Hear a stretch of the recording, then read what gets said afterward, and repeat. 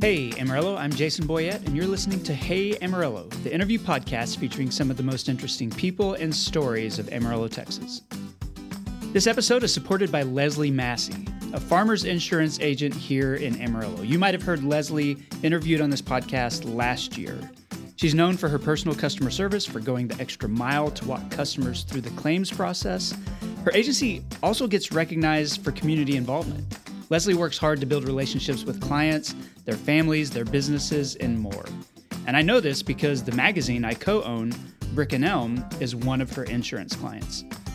To learn more, contact Farmers Insurance Agent Leslie Massey at 806-352-7388. That's 806-352-7388. And as part of this podcast partnership with Brick and Elm magazine, I want to give a podcast shout out to Ag Texas Farm Credit Services, online at agtexas.com, and to Opportunity School online at opportunityschool.com.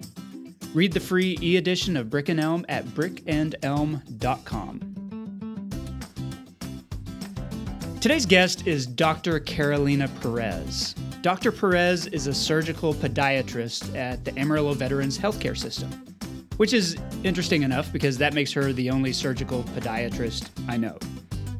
We talk about her career, of course, but we also talk about how she ended up here in Amarillo in the first place, and that's a pretty fascinating story in itself. She's only been here a couple of years, and before that she lived in Kentucky, she spent time in Brooklyn, she lived a lot of her life in Florida, and she spent several years as a medic in the U.S. Air Force, serving in wartime operations in Iraq. Dr. Perez was born in the South American nation of Colombia and only arrived here in the U.S. at all during her childhood. And so all that travel and lived experience gives her a really unique perspective on what makes Amarillo a good place to call home, a good place to pursue a career and raise a family. So here's Dr. Carolina Perez. Dr. Carolina Perez, welcome to the Hey Amarillo podcast. Thanks for being here. Thank you so much for having me, Jason. Yeah, I'm honored to have you. I'm glad we've been trying to schedule this for a while, so I'm glad that we finally got it worked out. And I want to start with you the same way I start with all my guests, and that's just to ask why you're here in Amarillo. So what brought you to this area? I know you're not from here originally. Yes, so I have a little bit of a long story on that, but I will keep it brief. So I did my medical training in Temple School of Medicine. This is in downtown Philadelphia. Okay. So after being in med school for 4 years and like pulling all-nighters and being trapped in a city, for graduation, I literally told my husband in between med school and residency, I said, all I want to do is be outdoors and see open spaces. Okay. So I don't know if anybody's very familiar with the process, but, you know, in between med school and residency, you either have to like work in the lab or work like a surgical tech or just kind of go back to your parents' home. My parents live in Colombia, South America, so that was not an option. And his parents live in Belgium, so also not an option. So I had this grand idea and I said, why don't we go live in a tent in national forests? And we thought, where can you do that? And we thought, the West. Certainly not in the East Coast. Okay. And not in Texas. We don't have a lot of national forests, at least in this part of Texas either. Yes, that is very true. So we got in a car, very regular car with a tent, a very small one, and we drove all the way from Florida. We started in Texas. He had a friend here, and we actually were on our way, making it through New Mexico, Arizona, and we stopped at the Big Texan. Okay. And we thought, this is great. We saw the cars. We went to the Big Texan, and it was just so wild for us, this big open spaces. We've really never seen it before. And I was active duty Air Force, and between active duty and reserves for about 12 years. But I've never really been stationed in this part of the country. Okay. Been stationed in San Antonio Air Force Base, but it's a little bit different feel. It's a little bit different, and you're kind of in the city. Okay. And also Wichita Falls. And you just don't go many places, without a car or anything like that. So this was just so wild, these like beautiful open spaces. We drove up, we kept our trip going to like New Mexico, Arizona, Colorado, and made our way back to Brooklyn, New York, where I had to go back to residency. At the time, I was like, that's a little bit like going back to prison after being in these beautiful spaces. So we fell in love with really this part of the country. Fast forward out of residency, my first job was, in a fellowship location, which was in Kentucky because we were trying to make our way kind of west. Okay. And out of cities. Yeah, small steps though, yes, right? Small steps. So we had to go to like Louisville, Kentucky, which was great. And after that, I always wanted to come back and work in the VA. After I came back from Iraq, the VA hospital is just such an amazing support kind of organization when you are coming out of combat. I think for everyone, but certainly as a female, I just felt so much support. And at some point I said, I would love to be a physician, and I love the idea and I love the organization and what it stands for. So I would love to come back. I saw a posting, surgical podiatrist needed in Amarillo, Texas. So my husband said, we've been there before. And I said, is that the places with the guys and the guitars and that huge steak? And we kind of came over and we've never regretted. We've been here 2 years. We actually love it way more than we thought we would. Okay. That's good to know. That, there's a lot more to Amarillo, as any resident will tell you, beyond the big Texan. There's a joke that's for the people driving through, not necessarily for the people that stay here. So I'm glad that Amarillo has met your expectations and exceeded them. Absolutely. I would say way more than exceeded. Moving here, we were just expecting like a very small town. And of course, we were expecting something more like Wichita Falls, like a smaller town like Texas, but we just didn't know what entailed. But I think we now say we moved to the Panhandle, Texas. We're not sure if we moved to like Texas. Yeah, and there's a difference, I think, of degrees, I guess, between the two. I have some follow-up questions that I want to ask. The first one is, given that your family is from Colombia, yes, how did you end up here? Were you like first generation raised here? Did you come here after being born there? Yes. So, no, I'm actually born in Colombia. Okay. I moved to South Florida, of course. That's where South Americans move, either there or New York, when I was 11 years old with my mother. And then I went to high school in South Florida, particularly West Palm Beach, Florida. And after going to school in West Palm Beach, Florida, one of my teachers said, well, you seem like a pretty good athlete. And at this point, I wanted to go on to college. And I also wanted to just see different cities and explore different things. South Florida, every place has its own culture. Yeah. So I always laugh and I say I'm the part of South Florida where it's kind of like South America and Haiti. And the first languages there are really Spanish, Creole, and French. Okay. In fact, many of our signs are just not in English. And if you go to any little like grocery store, they will just be a little grandma speaking to you mad because you're not speaking, Spanish or French. And they will say, learn French, learn Spanish. So it's kind of funny being there and coming into Texas and seeing this part of the country and how different just U.S. can be altogether. But that's kind of how we came. I joined the Air Force when I was 17 out of Florida, out of West Palm Beach, Florida. Why did you join the Air Force? I know that's always been an option for people, more so for men than women, although that's changed a lot. Yes. I wonder, what's your story? What drew you into the service? So I was always pretty adventurous. I used to surf. I used to long distance run. I was always the person that was like, if there's a shark in the water, I was kind of paddling out. You wanted to see it, not escape it. I wanted to see it, yes. I was never a great surfer, but I did love going out to the beach and doing things, being outdoors, and just the thought of, kind of staying around. And the normal thing to do was like stay local, go to the beach, be in the service industry, or maybe go to the local community college. I went to an Air Force recruiter, and he was like, you can choose any base you want. You can go anywhere in the world you want. We'll pay for your degree, and we'll pay for room and board. So at the end, I said, this is amazing. Where do I sign? Yeah. Which he said, you're not signing anywhere because you're 17. You have to bring your mom back. Okay. So at this point, I said, well, this is great. Where do I sign? So he says, there's a paycheck. And I said, you even give a paycheck for this? This is great. I was like, I love it. I will sign up. But with that said, I would have even signed up even if there was no paycheck because I was like, the benefits are great. This sounds great. And it sounded like something I wanted to do. And you spent 12 years in the Air Force? I did. So I was going to spend 4 years, and I ended up staying 12 years. Okay. Yes. So you re-enlisted, I guess. I did. I was enlisted, and I re-enlisted. And in fact, my first base was Lackland Air Force Base in San Antonio. My last base, I served as a combat medical instructor in a program that we had called STARS.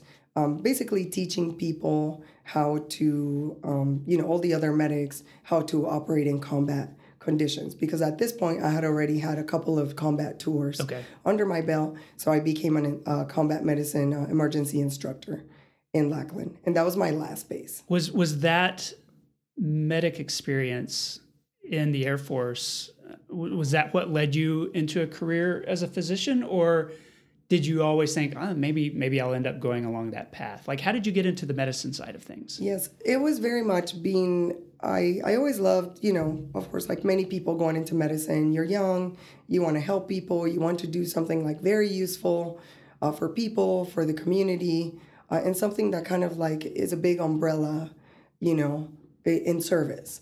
But once I became a combat medic, I loved being a medic. I worked in the field, I worked inside the hospital. I also worked in the field, like extracting, injured patients. I worked in combat, in emergency room. We kind of rotated everywhere.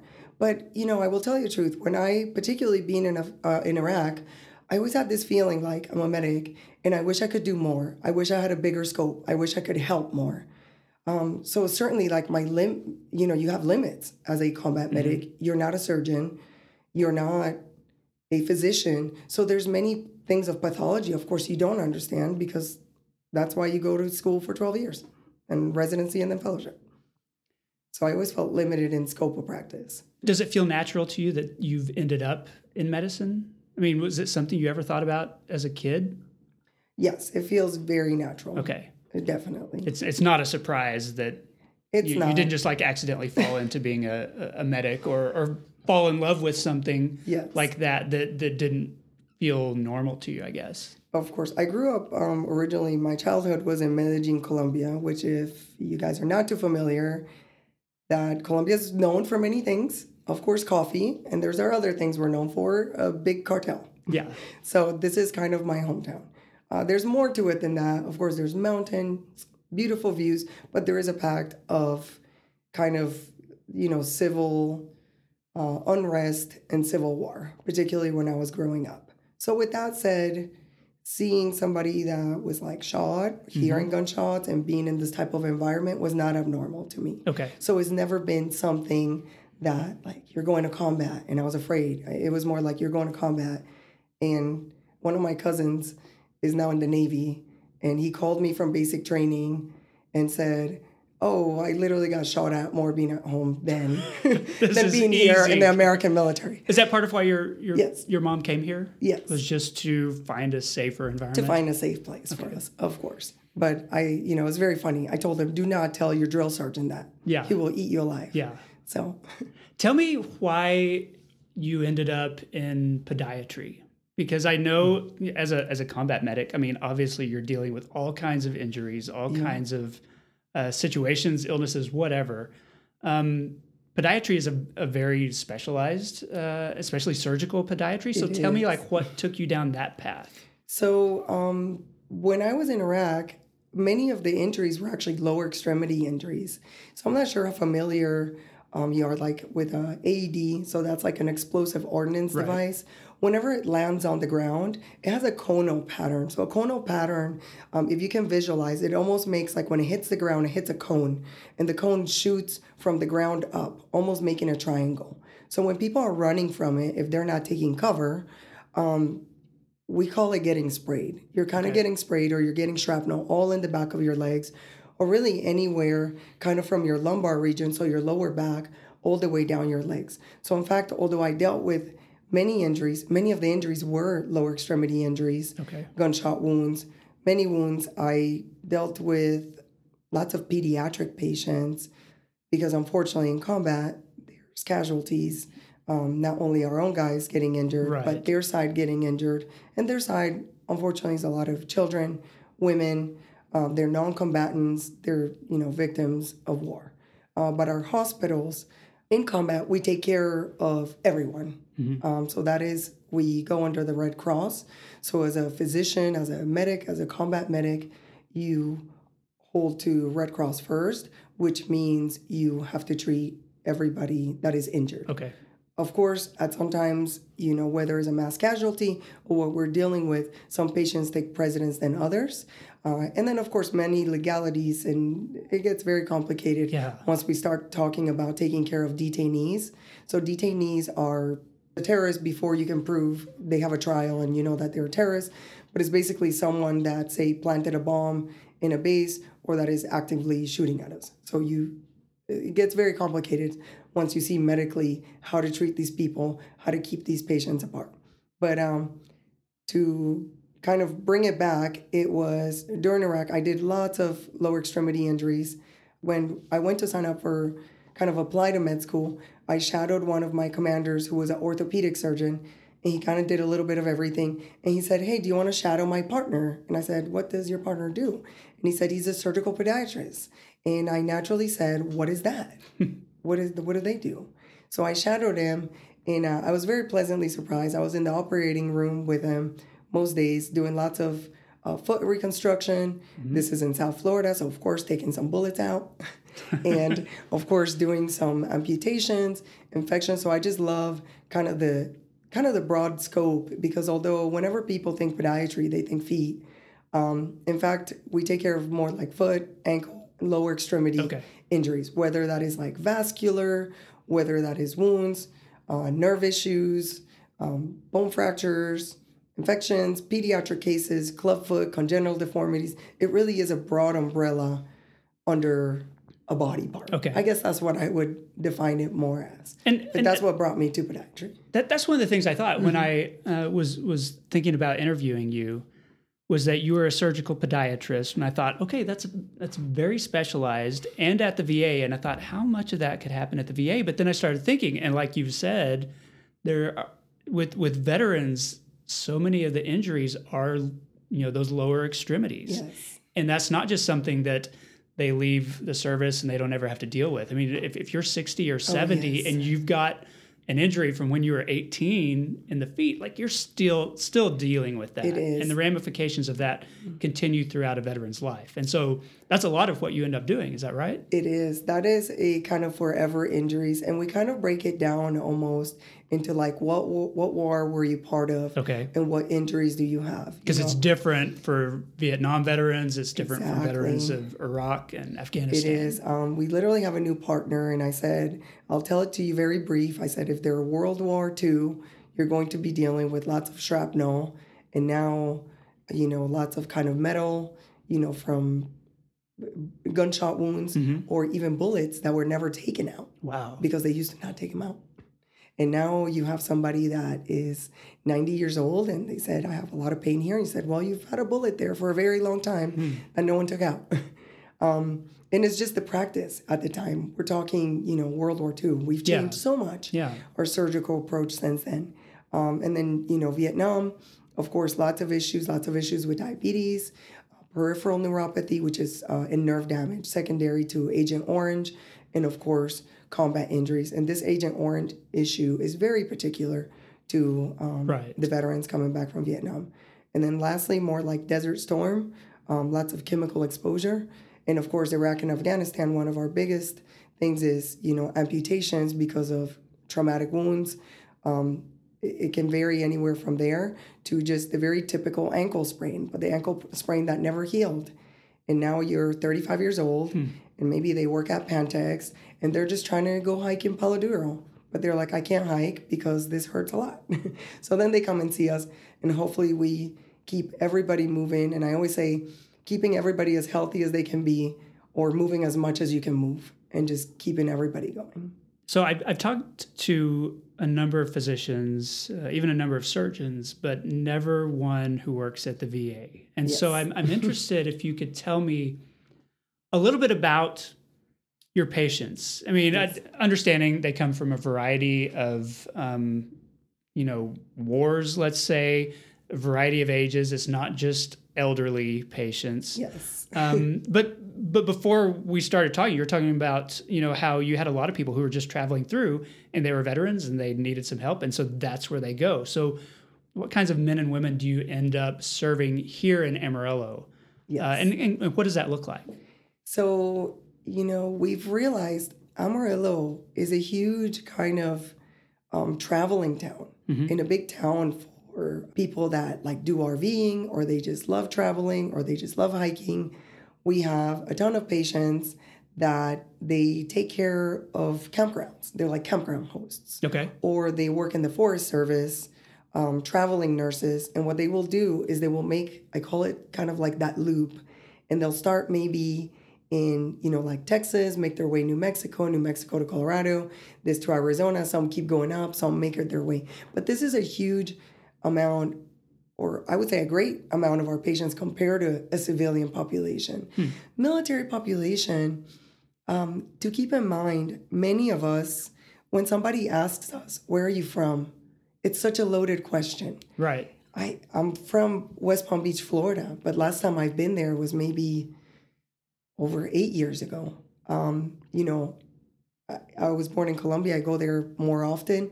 But for many of us, if you joined the military when you're 17, by the time, you've been in 10 years, you've really been all over the country, seen so many cultures, East Coast, West Coast, North to South, West, that you really feel part of all of these things. So it's tough to settle in one place. And I think a lot of these veterans, they're kind of the same way. And I think it doesn't matter if you're kind of like Vietnam veteran. Definitely we see it much more with the Iraq, Afghanistan veterans, which is a huge amount of our population.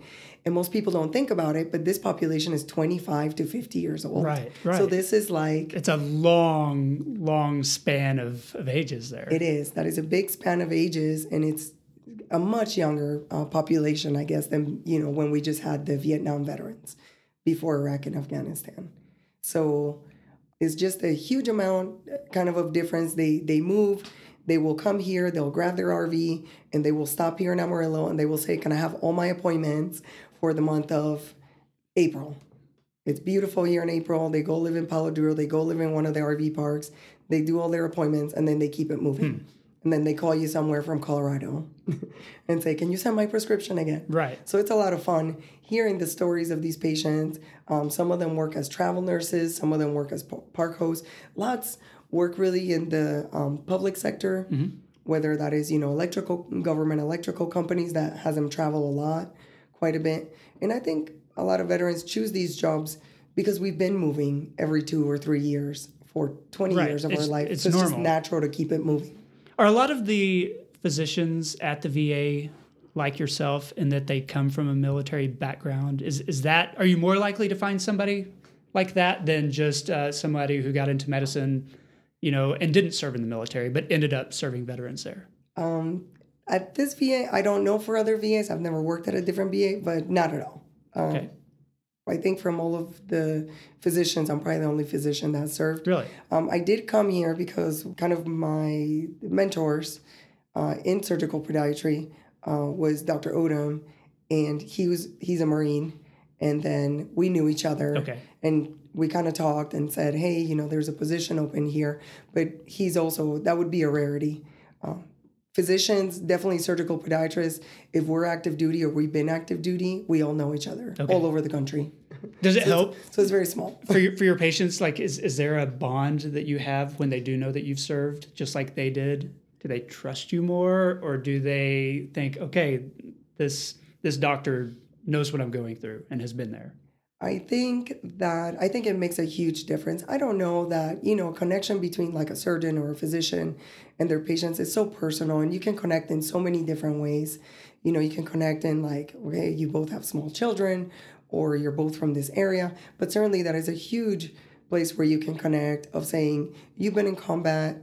Maybe I was not in the same combat they were if they were World War II. Sure. But like I've been in combat as well. And I think that brings a big something that we call really in the military like brotherhood or sisterhood. You know, as much as we do like to kind of tease each other about being like Air Force or Marine or Navy or Army, but at the end of the day, it is a brotherhood and an understanding, and sisterhood now, and an understanding of where you come from.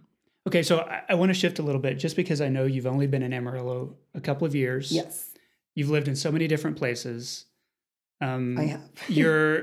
You came here without a lot of knowledge of Amarillo other than having driven through and gone to the Big Texan. Yes. I want to talk about like how you think about Amarillo now, having gotten your feet wet. You've been here for enough time to sort of learn the ins and outs of where you live. What can you tell me about this area that maybe you've learned in the past couple of years? I think one of the things, I have 2 children. One turned a daughter, Isabella. She just turned 5, and a son, Valentino, and he just turned 3. And my husband's from Belgium originally. All his family's in Belgium. I'm originally from Colombia. My mom retired back to Colombia now. So we thought to ourselves, you know, we have this family now, and he's traveled a lot because he's an attorney, went to engineering school. So anytime you're doing a doctorate, you're just traveling, living in so many different places, getting training, and so have I. So at some point we said, we have to be from somewhere because we want our kids to say they're from somewhere. So we thought we have to pick a state where children are going to be from. And being, I guess, 0 generation, that's called, for both of us. Yeah. First generation's when you were born here. He wasn't born here. I wasn't either. So being 0 generation, I think we had the privilege to say, this is where we're going to be from. So we both agreed that our children were going to be from Texas. We just couldn't narrow it down to where in Texas. Okay. But since coming here, it has been a wonderful family environment. And I've lived in many places, from East Coast to West Coast, North, South. But this is just such a wonderful community to raise children in. That's the biggest thing I could say. It's kind of like they're everyone's children. Okay. And everybody feels such a sense of responsibility with all children. It's kind of like your panhandle children. And they all take them into this big umbrella. And this is something so different that we've never seen in New York, really not Florida, in particular, that communal sense. And we see people visiting back. Maybe they live in Dallas, and they always say, oh, I love coming back home to Amarillo.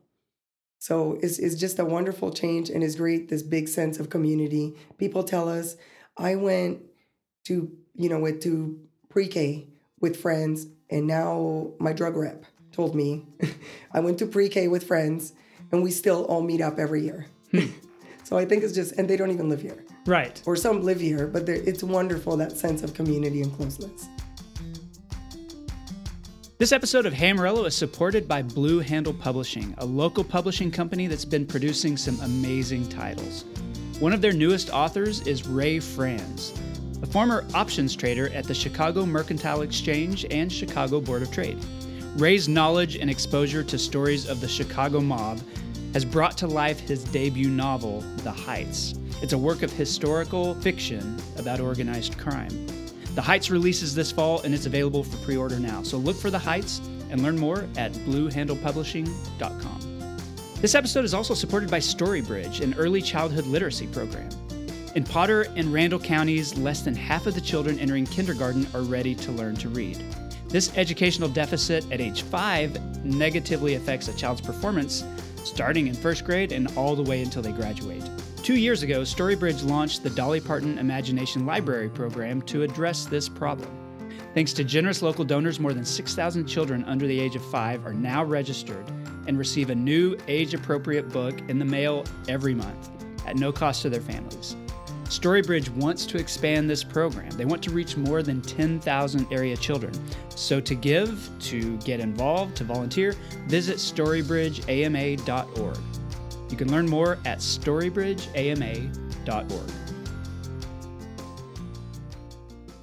Okay, I'm back with Dr. Carolina Perez. Carolina, this is the part of the show I call 8 Straight. 8 Straight is sponsored every week by Panhandle Plains Historical Museum in Canyon.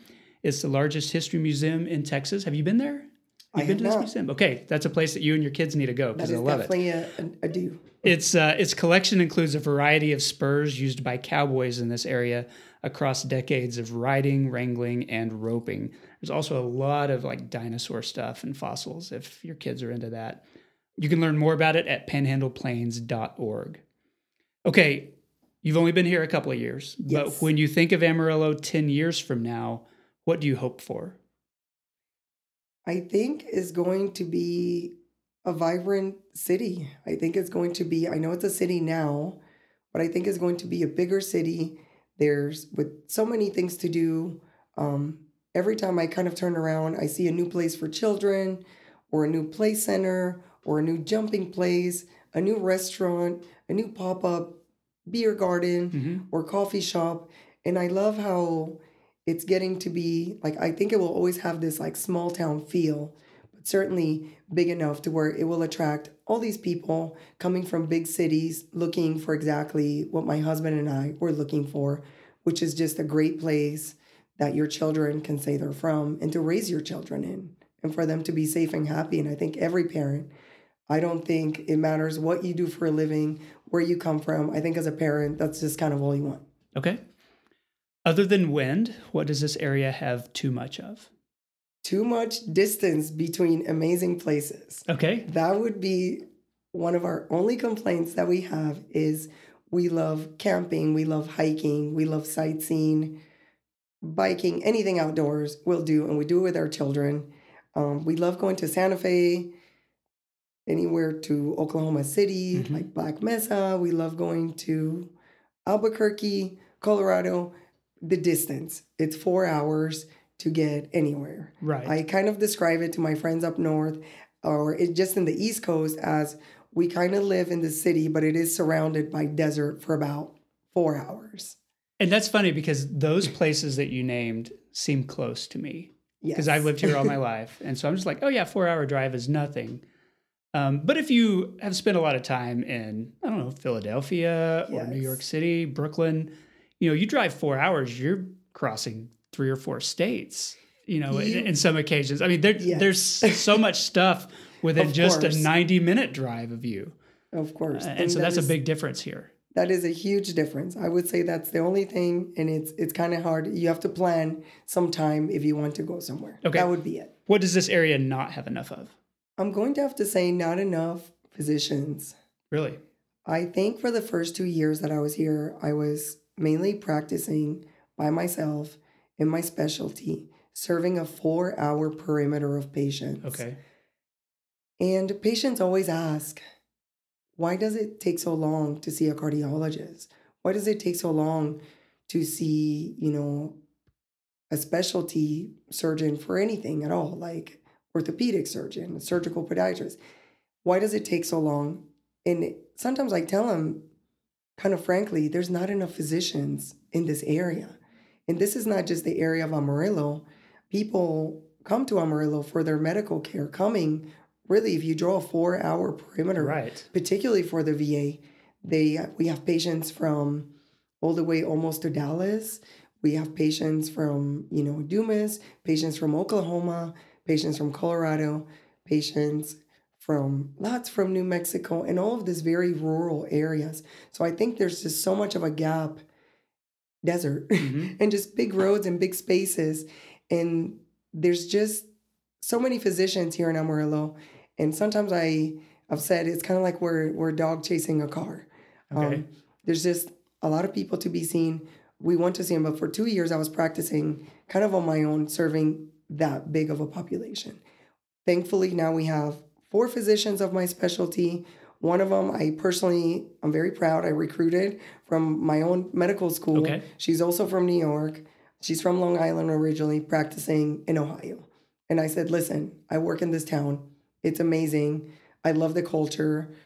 Do you want to move your very New Yorker family here? And she was like, yes. So I guess I'm doing my very little part to bring some more physicians into the area. That's really interesting to hear. Yeah, I think people don't often think this is not, Amarillo is a city of 200,000 people, but really there are 500,000 people who live in the Panhandle that all come to Amarillo for everything they need. And so Yeah, 4 surgical podiatrists serving that many people does not seem like enough. Yes, but definitely one was much worse. Yeah, I Yes. can understand that. So Yes. I'm glad you're adding to your numbers. Yes. What's the most underrated thing about living in Amarillo?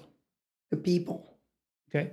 That's really the most underrated thing. I have found, again, such a sense of community when you say, my child is sick. People will literally say, Dr. Perez, I will watch your child. and the neighbors will say it. And I think they really mean it. It's not like in other states where they'll say it and they're just saying it. I think people really mean it when they say, if you need help, if you need anything, we're here. The neighbors really mean it when they say, we're a community, like, what can I help you with? The people are just so amazing in so many ways and just such a sense of community. This is their community. They take care of it. They love it. And one of the things is they're so inviting when you're not from here. And, the culture is so different, but they want to include you and they want to invite you into their home and just their space and show you what like Amarillo is all about and what Texas is all about. And I love just that sense of pride. So the thing I would say is most underrated is the people. Okay. What's your favorite local coffee shop? I would have to go with, I have two. Strata Okay. is amazing. I think it's a great place to like hang out. All the medical residents study there. Yeah. And certainly when I have to study for boards, if I'm like doing boards, recertification or anything, that's kind of where I run to for a quiet space. And another funny place, but to come in and grab like donuts and just quick coffee would be United. Really? Would never think so, but it's a quick place if you have kids and you just need to like run in and out. That's a great place, no lines. And if you have a screaming toddler, you can get out of there in less than 10 minutes. Okay. What's your favorite local restaurant or food truck? So we love Pandaceta, which is kind of like a food truck. Right. Of course, we base a lot of these things just based on like, where can our children go play? Where can they run outside? Yeah. So they're not trapped inside. So we look at a lot of these places where they have like a little beer garden or somewhere for them to run. So we go a lot to like Pandaceta. Another one is Sad Monkey in Canyon. Yeah. It is beautiful. It's a beautiful place to go for a hike. We go for a run there quite often and kind of on the way back. It's a beautiful place to stop and have a coffee or a beer and just let the kids run around. Okay. So we love these places. What's your favorite building in Amarillo? The Barfield Hotel. Okay. We absolutely loved it. Have you stayed there? We have not stayed there, but we didn't know much about Amarillo. And we literally went with our kids just walking through the hallways. Okay. There is beautiful art from, I think, I'm not sure the era, but literally maybe 100 years ago. Mm-hmm. Probably the 1920s, I think, was when it was built. Yes, showing pictures of what Amarillo used to look like and the culture and all these like cowboy stuff everywhere. And it's just so neat to see all of these things, very original to Amarillo. Whenever my mother-in-law and my father-in-law visit from Belgium, and even my mom she comes here a lot. But we always love to take them there and kind of like go eat or just hang out. There's a second little kind of patio balcony. Right. We call it the Amarillo rooftop, and it's a great place. But we love this building. It's beautiful, and it's full of just so much kind of art, and it's a little bit like a museum of Amarillo. I'm glad you think that. I've been here long enough that I knew the Barfield when it was an abandoned building before it turned into the hotel, and it opened probably about the time that you got here. And so I go there and I see it and I'm just like so happy that it's not this eyesore in the middle of downtown. They've turned it into this beautiful destination now. So I love hearing that sort of outsider's perspective on something that we sure don't take for granted either. When was the last time you visited Cadillac Ranch? A very long time ago. Maybe when we just moved here. Okay. But I will tell you, we go to the Big Texan probably every other week. Okay, so it's still on your radar. Yes. Even though you live here now, like you're still a big Texan fan. We are. My children love it there. They love the idea of putting this cowboy hat and shooting the little guns. They love hanging out in the patio. And we just love going in there because it's kind of like we live in Texas and you feel like you live in Texas when you go there. So although it may be a spot for tourists, for people from Texas, when you're not from Texas, it's just such a fun place to go And we take our friends from out of town. We always take everyone from out of town there. And certainly my kids love it there. So that's their number one restaurant. Whenever we ask them, where do you want to go eat? They say the Cowboy Restaurant. Okay. Well, that concludes the 8 straight questions. I like to close by asking my guests to endorse something. So what's one thing you would like listeners to know about or to experience? So just last week, we went to a beautiful art gallery near downtown. The artist's name is Alexis McCaffrey. Yeah.